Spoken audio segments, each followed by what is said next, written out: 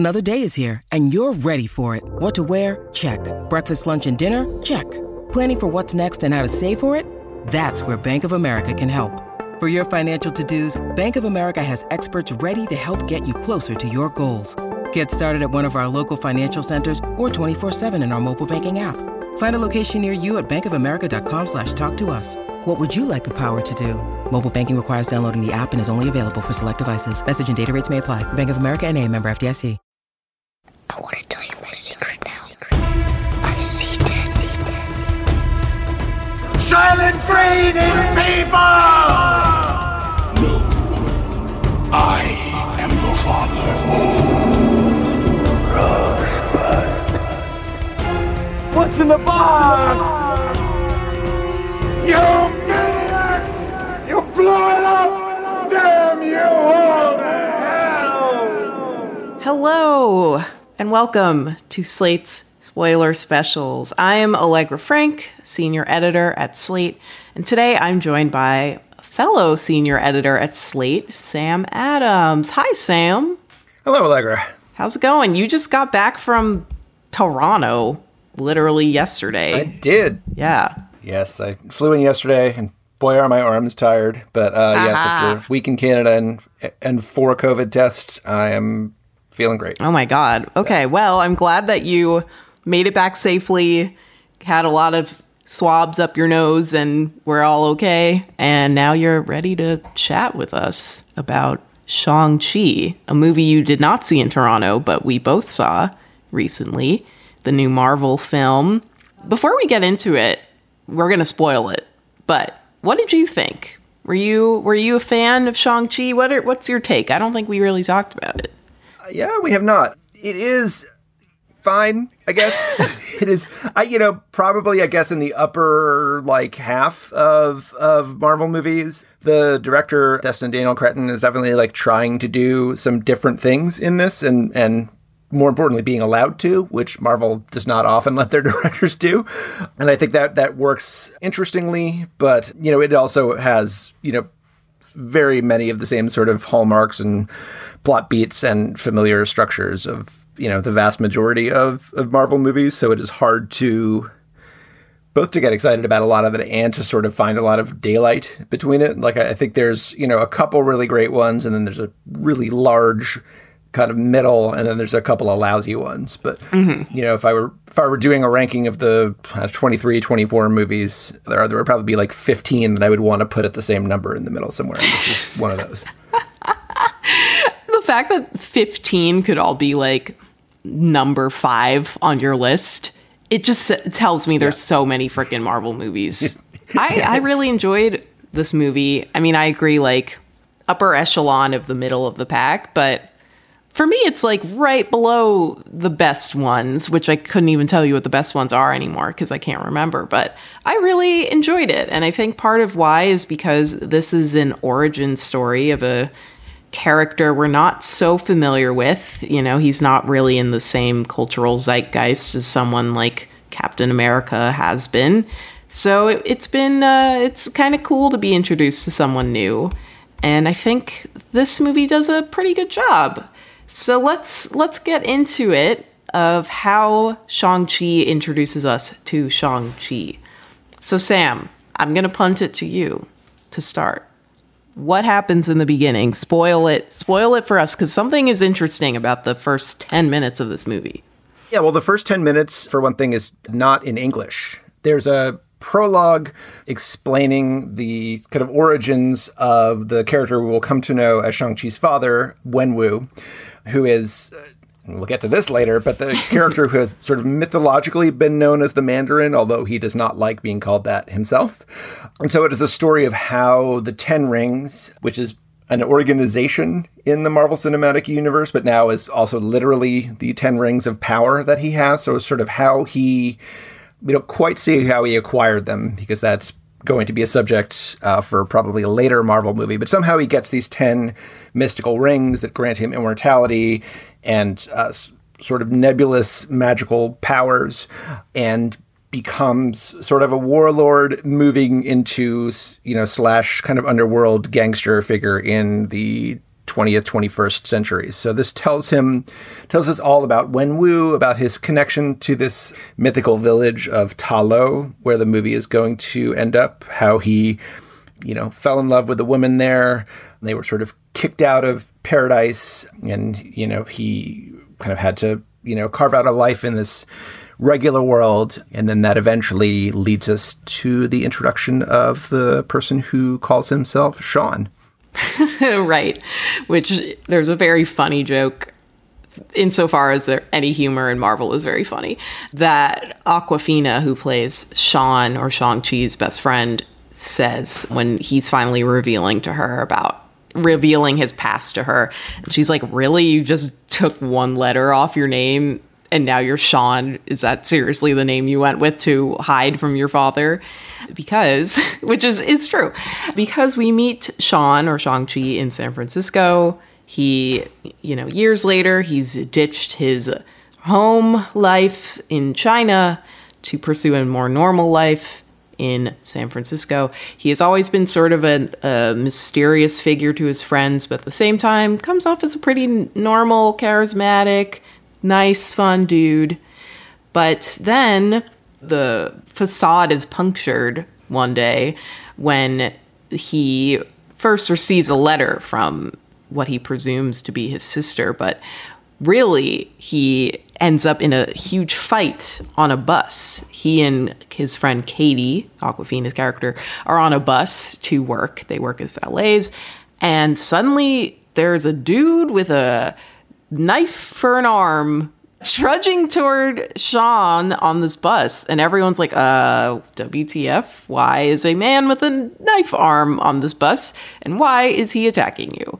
So all of a sudden, there's a pretty dope fight. Like, this movie obviously is influenced by martial arts. That's the fighting style that Shang-Chi uses predominantly, and so there's this pretty cool, parkour type fight inside of this bus. The knife guy slashes the bus into, it's like, it kind of reminds me of the train scene in Spider-Man, where it's like, we are hurtling toward disaster, but our superhero is gonna save us in truly improbable ways. It's the first real modern day fight scene in the movie where we're actually seeing Shang-Chi in action. And I think it was actually really cool to get the reveal of, oh, okay, these are his powers, and his powers are, they're improbable for a human being to actually do because he's just this kick-ass martial artist. But I liked that they were kind of more grounded, right? He doesn't have any Thor or Doctor Strange superpowers. What did you think of this first big fight scene, the reveal of, oh, this is what Shang-Chi does? Right. Well, the Spider-Man 2 reference, having just written a piece about that train fight at the end of that movie, I both sort of appreciate the homage and feel like it, sets the bar pretty high. But this is the rare, maybe the only Marvel movie, I guess, with the exception of maybe one or two Captain Americas and Black Panther, where you can say the fight scenes are the best thing about it. They often tend to be kind of the weak part of the Marvel movies. It's kind of widely assumed, although I think everyone is NDA'd out of admitting this outright, that a lot of the action scenes in the movies are not actually even done by the directors, because Marvel has a sort of standing second unit in digital effects division who handles a lot of that stuff, and because they hire a lot of kind of indie directors who are just starting out, people like, Destin Cretton, who has done, Short Term 12, and Chloe Zhao, who's, going from Nomadland to The Eternals, people without any experience shooting kind of big action scenes. It's widely assumed, and the movies often bear this out, that those action scenes are not directed, or primarily kind of conceived by the people who are directing them. But in this case, at least many of the fight scenes, until we get to the climax, I think actually do kind of look like people fighting. There's a lot of, surely with, wire work and stuff involved, but, what looks more or less like practical hand-to-hand combat. Similia's background, before he was an actor, he was a stuntman. And I think that's really kind of his great contribution to this role, is just his physicality. This, especially early on, the fight scenes have that kind of sort of wuxia feeling you get from, Chinese martial arts movies, where combat kind of blurs into quasi magic without ever, explicitly crossing the line. So once he, gets the 10 rings, spoiler, he acquires powers that are just more like fully magical, where he's just like, throwing bolts of light at people and stuff like this. But at this point, he's just kind of a really badass fighter. And that's like really fun to watch in a way that people kind of throwing magical bolts of light across the sky at each other is not so much. Right. Yeah, I totally agree. Like, Marvel fight scenes not only are particularly formulaic, but I always find them to be not well shot. And I think part of what you're saying of it's usually not the director themselves filming them is part of that. Like, Marvel often, has this particular style it wants to do. It has its in-house directors and whatnot, fight coordinators, and I just don't think they're good filmmakers. Like, they're not filmmakers. So it's just like all the scenes, it's hard to see what's actually happening in the regular Marvel fight scenes. So this one, I think, because at least particularly in this first fight scene, it's much better at having a tighter focus because it's a smaller stage for the fight. So it's actually easier to keep track of what the heck is happening. And yeah, I enjoyed it. I thought it was definitely one of the better fight scenes in this Marvel Cinematic Universe. But we'll get to way more fight scenes throughout the film because this is just the first. And afterward, Katie is very much like, what the heck just happened? Why are you being attacked on a bus?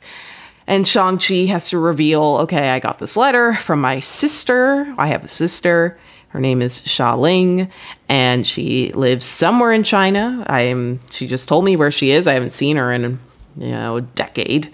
And I have to go help her because what happened is they were hunting down my pendant. I have this pendant that my mother gave to me before she died when I was younger.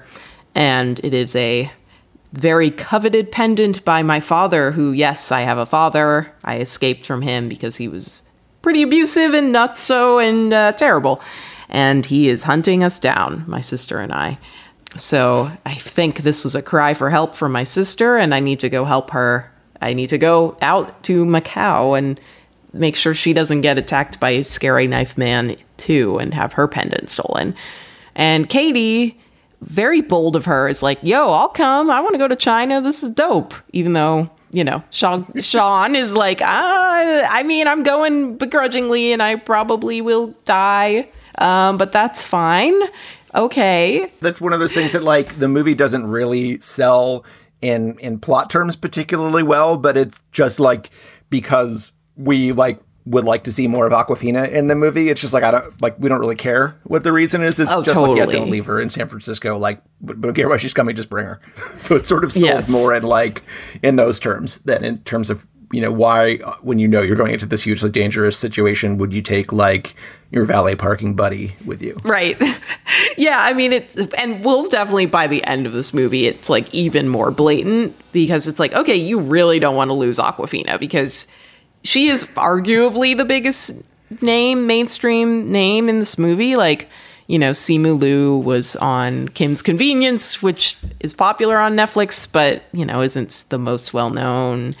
Tony Leung was in several, was in The Mood for Love. So if you're a film buff, you know him. But Awkwafina has a Comedy Central show. Awkwafina was in Crazy Rich Asians. You're not going to underutilize Awkwafina in your movie. I mean, I think she's definitely the biggest English language star in the movie. Right. Tony Leung and Michelle Yeoh are both huge all across Asia. But, Awkwafina is for the American under 30s, she's really going to bring in that demographic who Marvel obviously wants to service. Yeah, absolutely. It's definitely okay, this is a Disney movie. Let us not forget this is still a Disney movie. So yeah, Katie and Sean, aka Shang-Chi, show up in Macau, and it turns out Xia Ling, his sister, has this fight club that she kind of co-owns and is having these fights that people are betting on and watching, and it's very packed and popular. And Shang-Chi is thrown into a fight because he is known to be a good fighter. Also, he looks like a good fighter. And we want fights. Yeah. We want fights. So, I mean, it's another reason to take his shirt off. Exactly. Another reason to get him into a fight. Even Katie's like, God. damn, I've never seen you. You got a freaking 10-pack. So he ends up fighting Cha Ling. And again, I think this is a pretty good fight scene because it's in one contained area. They're in the fighting ring, just beating each other up. And I kind of love seeing that. Do I love seeing a man beat up a woman? No, but I love seeing a woman beat up a man in a film where it is controlled and no one is actually getting hurt. I don't love it in any other context, to be clear. Just to be clear, yes. Yeah. And also, this is one of the times where, as we talked about, like, every character in this is new. Like, all the main characters are new to the Marvel universe, and they're not as familiar to the audience as other characters were initially. Like, Iron Man is pretty well known, like, outside of the movies. He was well known enough. But Shang-Chi just does not have that same traction. So we start to see little Marvel references, and they compound throughout the movie. So there is a little Marvel reference in this fight scene. Did you catch it? The one Marvel character? I caught half of it. I mean, I noticed, Benedict Wong, who is, Master Wong from the Doctor Strange movies, is one of the people in the ring at the Fight Club. I did not, because this is like practically an Easter egg at this point. The movie's been so long, and it's the one, I think basically by common consent, like either the worst or the second worst Marvel movie going back to The Incredible Hulk. Right. But apparently Tim Roth's Abomination is the person fighting him in the ring. And I guess they actually got Tim Roth to come in and growl or whatever, because I don't think he even actually has any lines. But yeah, so that's your little, just in case you thought you walked into the wrong theater or are wondering when the MCU, as we know it, is going to show up at this point. Right. Yeah, that's your little nod to that. Yes. It's like having, Martin Freeman turn up in Black Panther. Like, just, okay, somebody Yeah. Okay. Do you think anyone, like, as you said, it's an Easter egg. Do you think anyone honestly watching this movie was like, oh, I recognize that. That's Tim Roth's character from The Incredible Hulk. Like, literally, I cannot imagine more than 2% of viewers noticing that. I'm sure someone watched the entire, MCU in lockdown and was like, oh, look, it's the Abomination. Yeah. But I have not seen it since, 2000 whatever, so Right. I did not. That is, yeah. I mean, I've never seen it. So I was just like, big monster. Okay. Don't care. Moving on. So moving on from big monster, we have the fight. And this is the big sort of more Marvel-y fight where, Shang-Chi and his sister are attacked by the Ten Rings, and it goes sort of down the outside of a building in Macau, this giant skyscraper, and there's all this kind of, people flying around and shattered glass and scaffolding and stuff like this. And it starts to, this is the point where you're just like, I can't tell like where that fist came from or where that person was from like one shot to the next. Yeah. So this is the part where it starts to, unravel a little bit, I think. But yes, Shang-Chi and his sister and Katie, to the extent that she is a combatant here, they lose and they are captured by the Ten Rings, where we are reintroduced to Tony Leung's Wenwu, who looks being immortal pretty much just as he did in the prologue. Right. Yes. It's not a shocking twist that they lose because, like, obviously it's at this point 40 minutes into the movie or something, and we need something to happen, and Shang-Chi is not about to defeat his sister 40 minutes in. So yes, they lose, and they end up going with their dad, Wenwu, to his very fancy compound where they grew up, because, there was a reason he wanted those pendants, and he takes them back to give them that reason. And again, this is like another funny moment where it's like, let's give Awkwafina something to do so people are hooked. And they all are like sitting at dinner, and of course, like, he brings Awkwafina with them, and he's like asking her questions, asking her Chinese name, like getting to know her. And it's kind of like, oh, is this a dad thinking he's meeting his son's girlfriend? Like, it's just kind of it's kind of a sweet scene, but also tonally strange. Like, why are we sitting down to a normal-ish dinner right now? Okay, so two important things happen in the scene. One is that Wenwu kind of lays out the plot of the rest of the movie, which is that he is, I mentioned, this sort of, mythical village, Talo, that his wife, who was assassinated by his rivals, came from, and he was not allowed to enter. And he tells them that he has heard his dead wife's voice, or maybe not dead wife's voice, calling to him from Talo, and now he has to find his way to this village, which is, I think, sort of loosely explained to be in another dimension, as opposed to just magic. But yeah, there's a kind of secret way to get there. If you don't take the right way, you will be kind of, crushed by sentient trees. And he needs their two pendants to activate the map to this place. So that's one thing. The second thing that happens, I wrote a piece about this for Slate.com, is that he starts to talk about the Mandarin, not the mythical character that sort of he is known as in the comics, but the MCU's version of the Mandarin, in which, if you remember all the way back to Iron Man 3, 8 years ago, they did kind of a switcheroo on that, where the Mandarin in the comics historically is this very sort of, Orientalist Fu Manchu caricature of a sort of scheming Asian villain compete with, like the long beard and the droopy mustache and everything.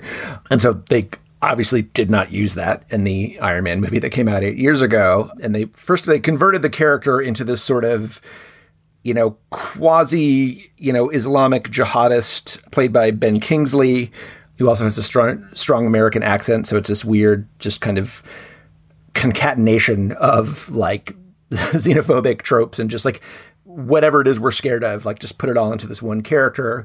And then you find out midway through that movie that Ben Kingsley is not, in fact, the Mandarin, but he's a British actor named Trevor Slattery, who has been hired by the movie's real villain, who's like an arms contractor, to play this character and kind of extend and exacerbate the war on terror so that the movie's real villain can just keep making money off it.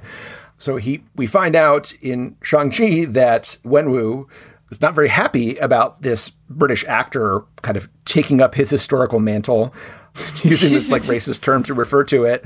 And so as a result, he has, basically imprisoned him in his dungeon for the last, 6 or 7 years. And this character who's always a sort of kind of shaky, ketamine-addled version of like Hugh Grant's character in Paddington 2, has only gotten more so. So they get thrown into the dungeon, and there is Ben Kingsley as Trevor Slattery, basically out of his mind, but in an extremely enjoyable way. What did you think of? Did you remember all that backstory? What did you think of him turning up here? This is where I admit that I have never seen Iron Man 3, Iron Man 2, or Iron Man 1. I have never seen any Iron Man movie. I am not, like, I am a Marvel fan in that I am a Spider-Man fan, and I am a fan of popular culture. So after the Avengers, I was like, I'm on this. I think Chris Hemsworth is cute, and I'll watch these movies. Didn't ever see Thor 1 or Thor 2. But there are so many Marvel movies I have not seen and have no interest in watching. And I know Iron Man 1 is supposed to be pretty good, but I just don't care enough. So I had no idea what was going on. And I feel like there's probably people like me who also were like, why is Ben Kingsley here? I don't know who this is. Thankfully, the person who I saw the movie with was like, oh, he was in Iron Man 3. And he also asked me, as you did, do you remember this? And I was like, I've never seen that movie. You know that. And he was like, I don't understand why you watch Marvel movies. And I was like, because I have to be part of the zeitgeist. So I do not know who this person is. I am so glad you wrote about him. But I was fascinated by, the reintroduction once I actually found out what was happening. Please don't judge me, Sam. Yeah, I do not. And I really, anybody who has not spent, whatever 50, 60 hours of their lives watching almost every second that Marvel has put out in the last 13 years, I salute you.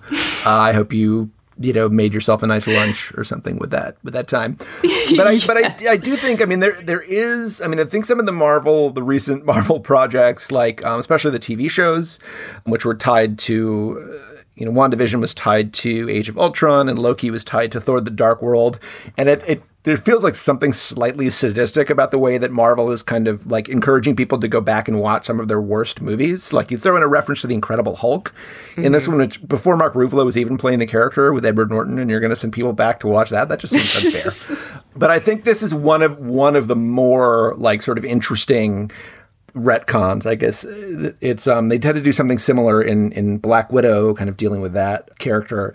But this is a really kind of interesting reflection. What I think was in sort of an interesting twist in Iron Man 3 to begin with, but there were people who were fans of the character, the Mandarin, who were definitely not happy that the Marvel Cinematic Universe basically defined him out of existence and said, okay, not only is this character like not an Asian character, but also he's not Asian, and oh, by the way, he doesn't exist. And there are more recent versions of the character that are not offensive caricatures, and people were like, why? What happened to that guy? Like, how come we can't get the Mandarin from, 21st century Iron Man instead of Ben Kingsley doing a work?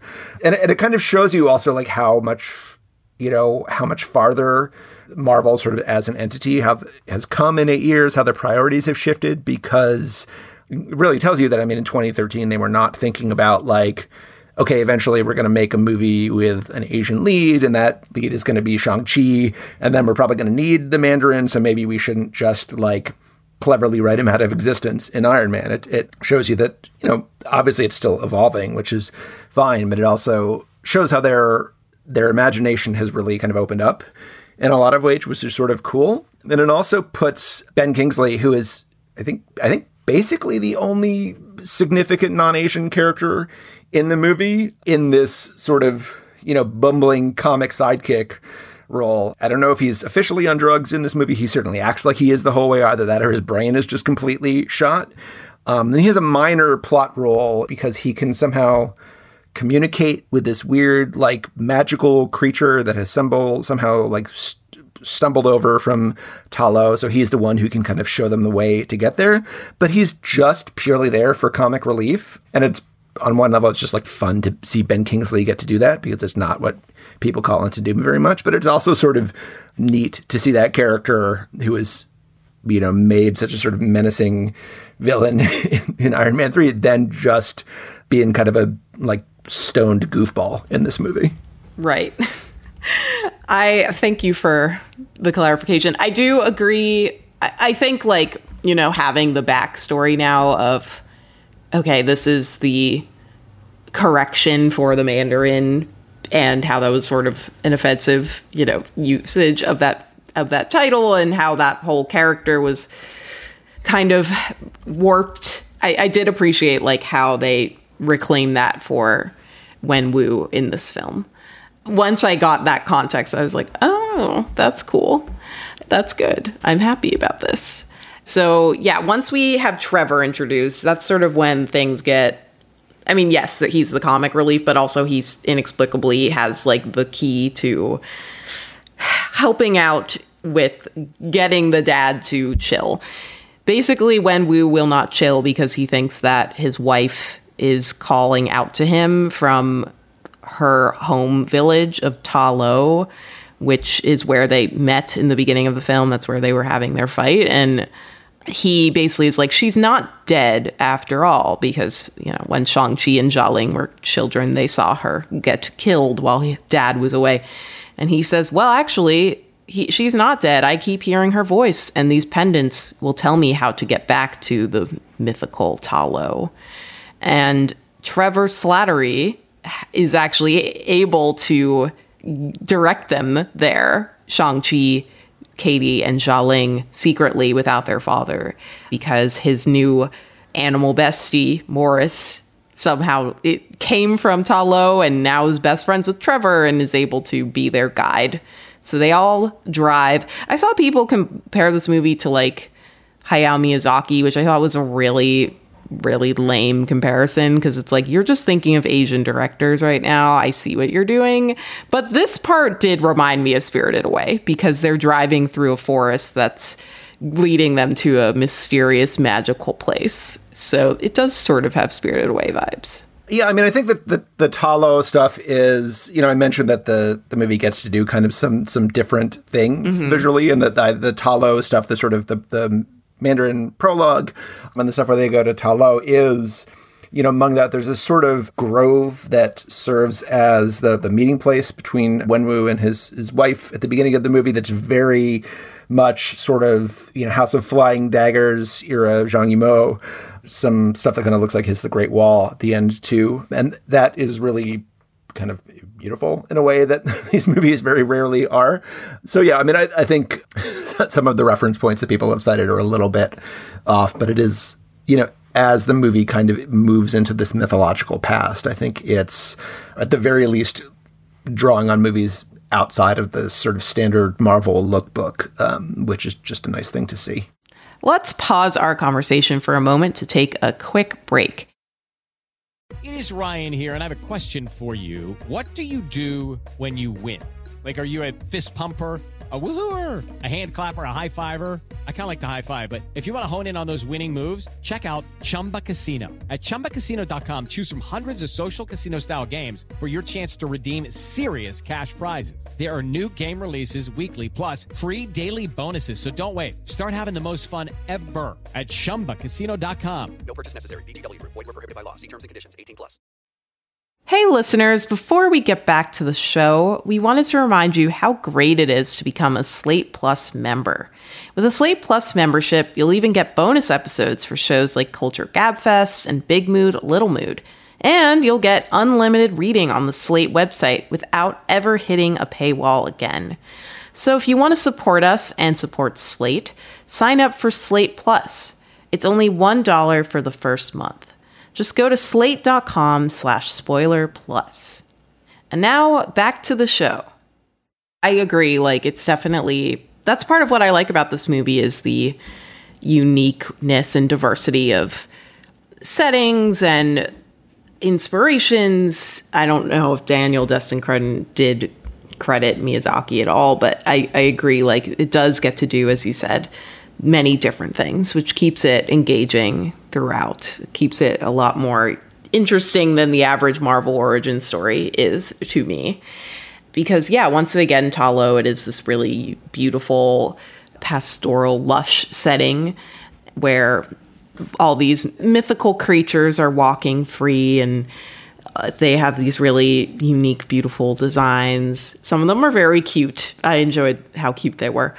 And basically, when they get there, at first, the citizens of Talo are like, why the frick are random people here? We don't want you in our village. GTFO.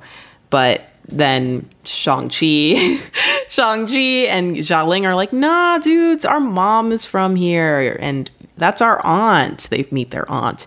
And also, guess what? 10 rings. The 10 rings, which is... Did we even explain what the 10 rings are? It's Wenwu's, like, little... pal. He wears 10 rings on his arms. It's kind of vague to me. Like, it's called this, but I honestly could never remember how many rings there are. I just call this movie Shang-Chi. The rings are like relevant to a point, but Wenwu is coming, basically. He's coming for Talo. Yeah, and we should, I'll mention here too, this village scene. I realize, some people have sort of bristled a little bit of this movie being compared to squarely to Black Panther, and there's a lot of differences between them, but there is the village of Talo does have a sort of similar makeup to the kind of Afrofuturist land of Black Panther, in that is, it is a very much kind of a mythical setting, and there are, traditional pagodas and things like that, but also, the characters have these sort of weapons and powers which seem more like something out of science fiction than out of myth. But there's a whole, they're preparing for a battle. So, of course, you have to have a training montage. And actually, I think my favorite sequence in the whole movie, I mentioned, how much I like the kind of physical fighting aspects of it.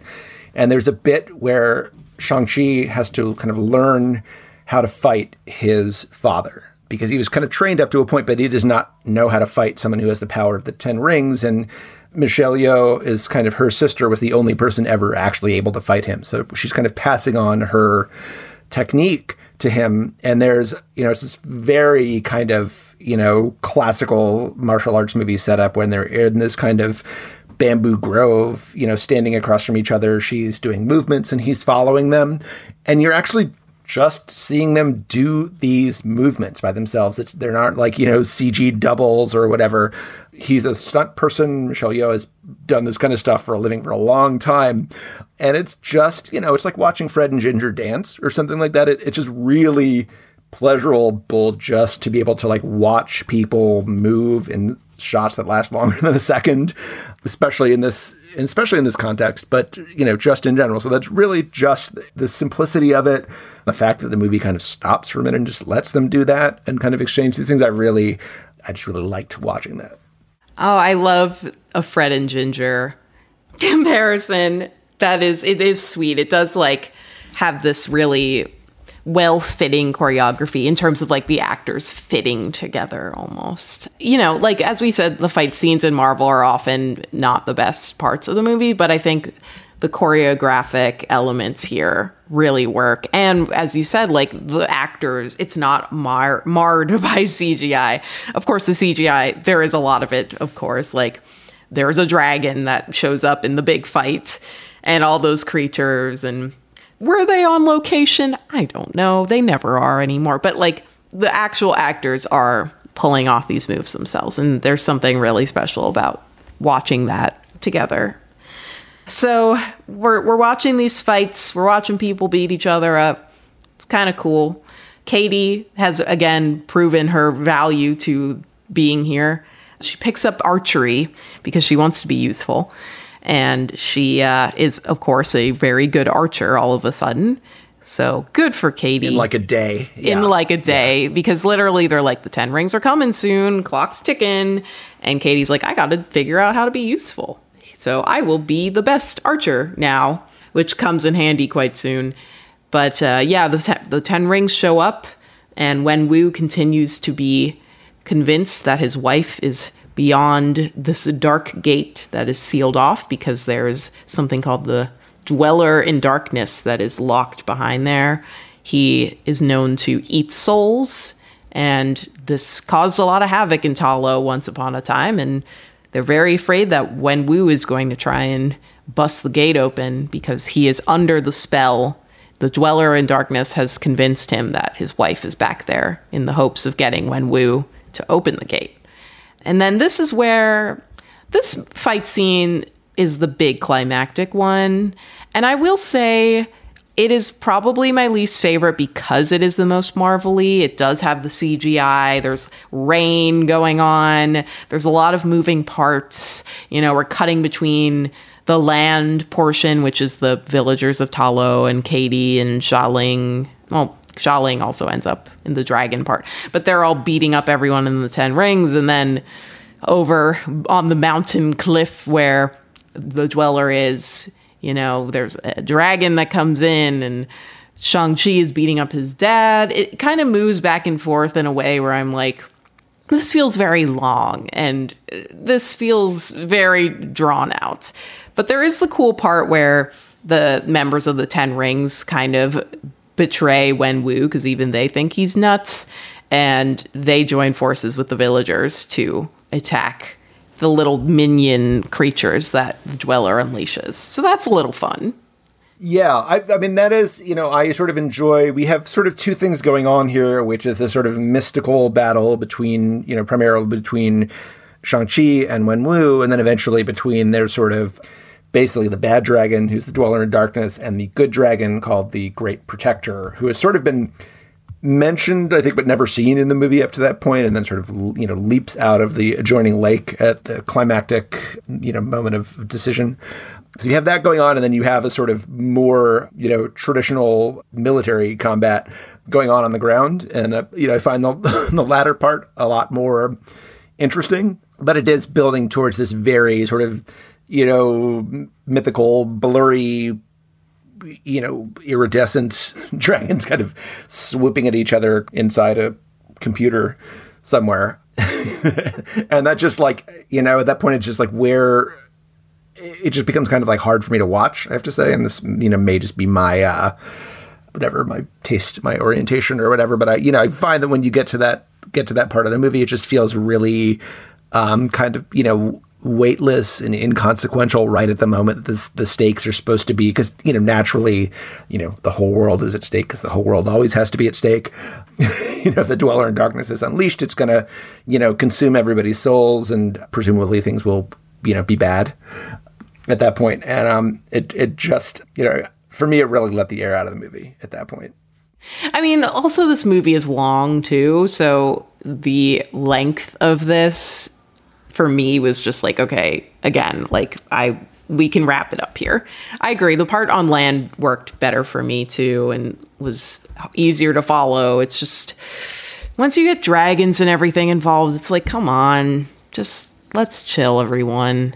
But the good news is Shang-Chi, well, actually, it's bad news. Wenwu dies. It's kind of sad, actually. Usually, we would think it's a good thing, but it's actually sad, because at this point, Wenwu and his son have made amends for, Wenwu being abusive all of Shang-Chi's childhood. Yes. But it's like kind of okay now. And it's like, sorry, I was a shitty dad and also unleashed a soul-eating demon upon the world. Sorry, I, killed many people from your mother's homeland after abusing you and betraying you your whole life.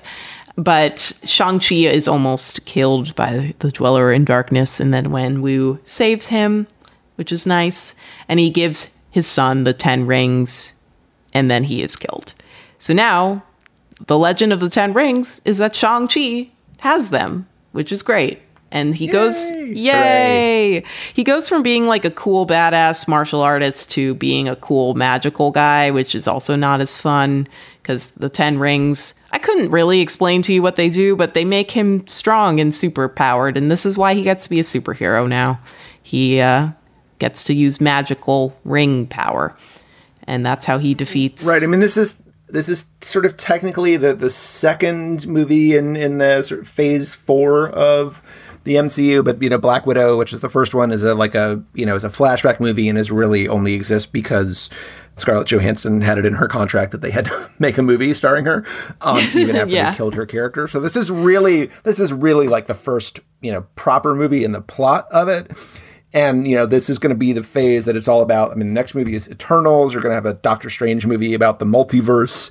The MCU is really like going cosmic at this point. So Shang-Chi's powers, I couldn't tell you what the 10 rings do at the end of the movie, but it's maybe anything. Like, at one point he's like flying up in the air, and, the Dweller in Darkness like swallows the 10 rings, and then he kind of makes them swirl around inside its belly and blow them up from the inside. So they're just kind of magical things that can, as far as I can tell, do whatever it is the plot calls for.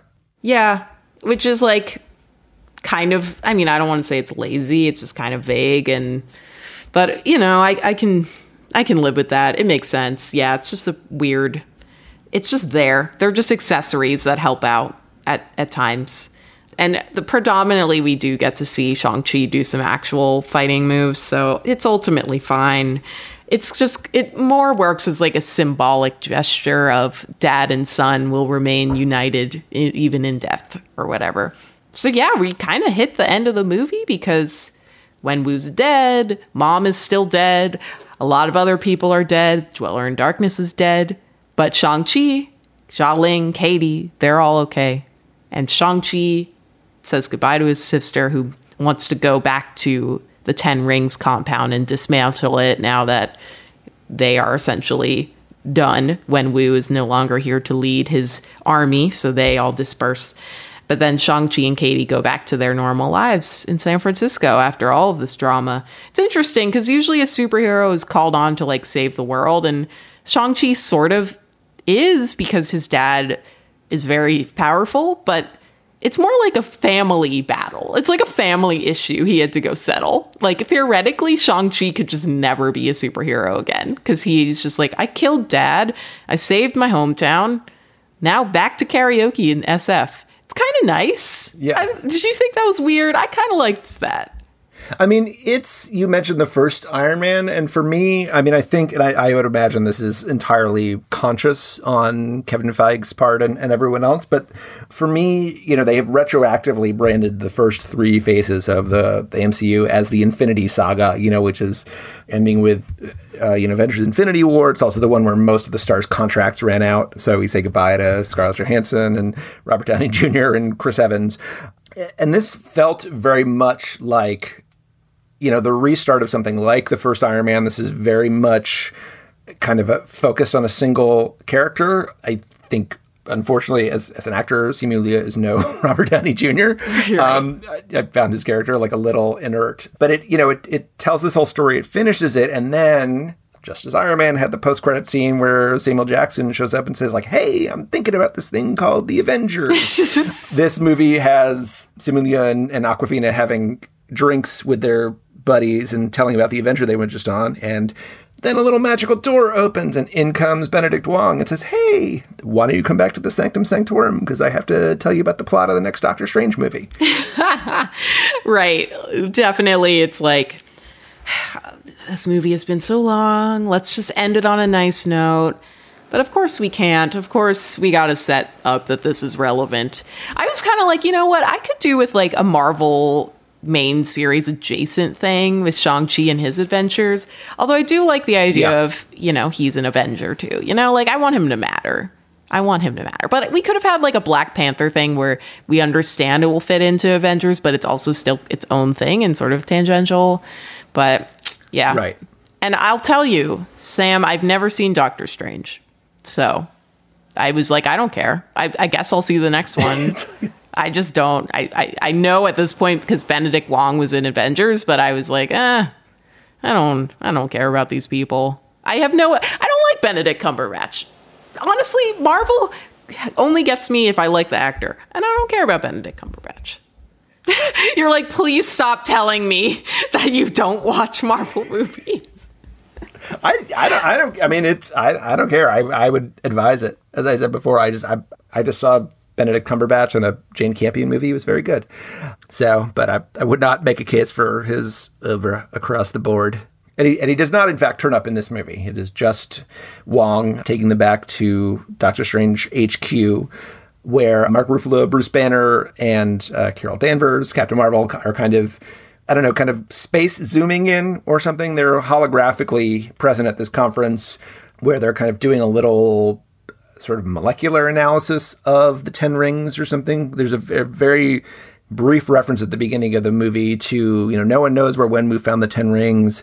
Some people say it was in a crater, and then that kind of gets forgotten for 2 hours. And then they do this kind of thing where they zoom, like in on the 10 rings, like down on the molecular level, and there's something pulsing, and they say it's a beacon. And we don't know for what. I think the implication is it's, like space oriented somehow, but we will have to tune in next time to find out what that is. Yeah, I will say the post-credit scene resonated with me because I have seen Avengers, and this was the first time we're seeing Bruce Banner again, and he is inexplicably not the Hulk anymore because he was supposed to stay in Hulk mode. So that was slightly intriguing to see him again in a human form. And it is sort of exciting to know he'll be back soon enough. Not shocking, but exciting. Likely in what's next, She-Hulk for him, and then the Marvels. Yeah, She-Hulk TV series. Yeah, yeah, on Disney+. A couple more TV series before the next film. There's also part of that post-credit scene is Shang-Chi and Katie, a callback to earlier in the film where they go do karaoke. They're like, yeah, we can start on all the superhero stuff now, or Master Wong, you want to come join us for karaoke? So they all go to karaoke, and it's actually quite fun. Yes. Quite sweet. Yes. Not quite done. There's a second and final post-credit scene. We gotta have a real post-credit scene. So I always sit through the credits for Marvel movies. Even though I'm acting like I'm a bad Marvel fan, like I still am a fan, like I pick and choose. I'm not interested in Doctor Strange. I'm not really interested in Iron Man. One day I will watch his movies, but I am interested in the overarching storyline. So I sat through the rest of the credits. Very long credits.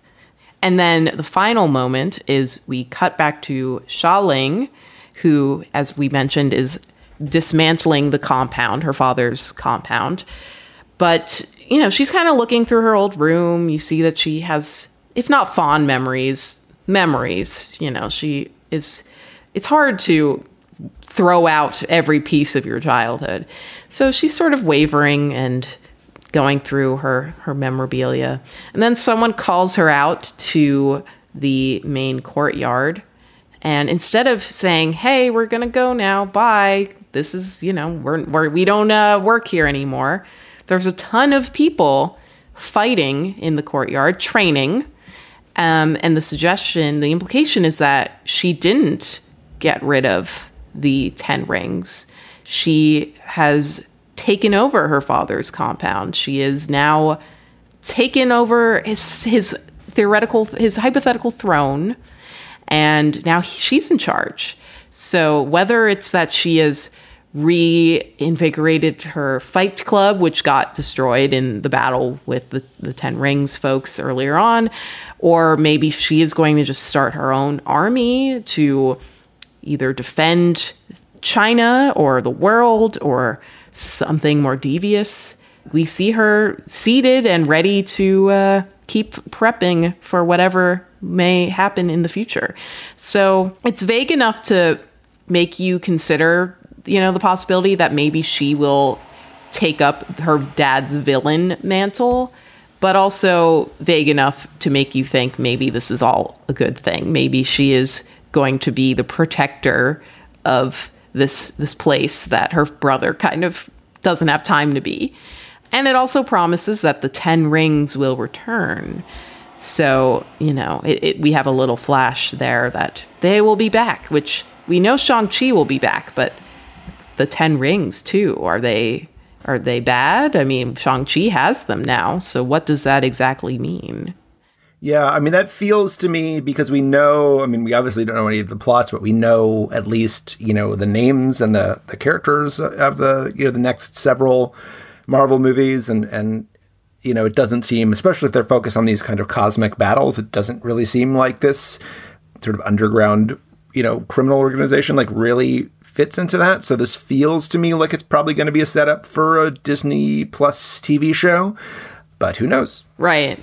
I would be very down for a Xia Ling show. So, you know, I hope that's where they're going. Yeah, and that would be neat, actually, because, I mean, this didn't really end up getting borne out, but one of the, you know, reasons that I, among other people, was looking forward to The Falcon and the Winter Soldier is it seemed like, oh, here's going to be a show that's, like, actually based on, like, sort of hand-to-hand combat, like physical fights, and not just, like, glowy bolts of light again. And it didn't really turn out that way, but it seems like if they build a series around the 10 rings and around her, there's going to be more of that kind of fighting, and that would be nice. Right.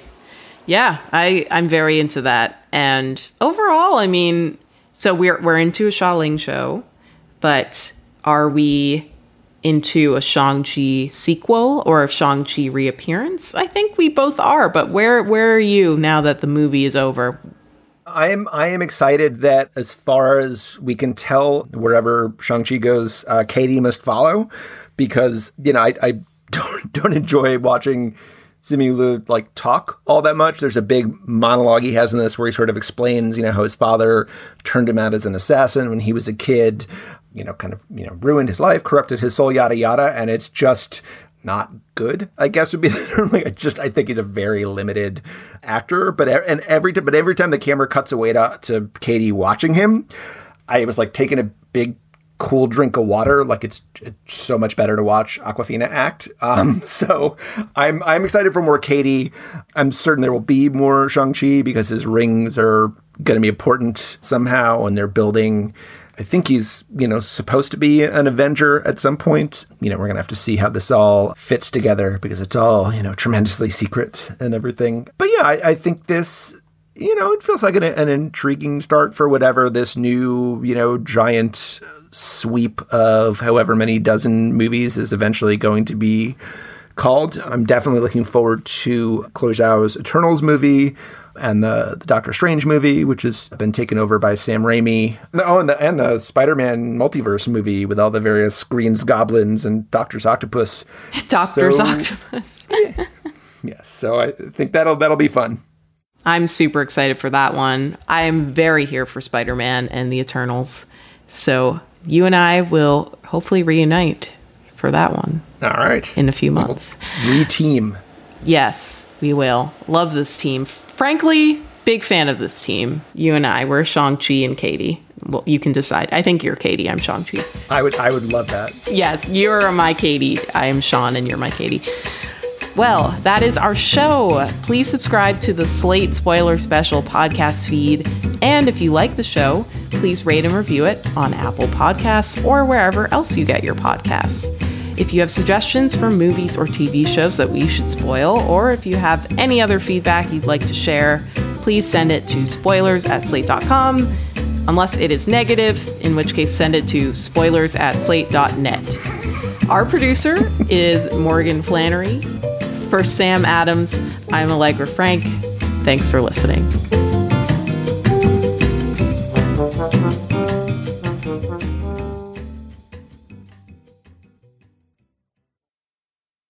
Judy was boring. Hello. Then Judy discovered ChumbaCasino.com. It's my little escape. Now Judy's the life of the party. Oh, baby, mama's bringing home the bacon. Whoa, take it easy, Judy. The Chumba life is for everybody. So go to ChumbaCasino.com and play over 100 casino-style games. Join today and play for free for your chance to redeem some serious prizes.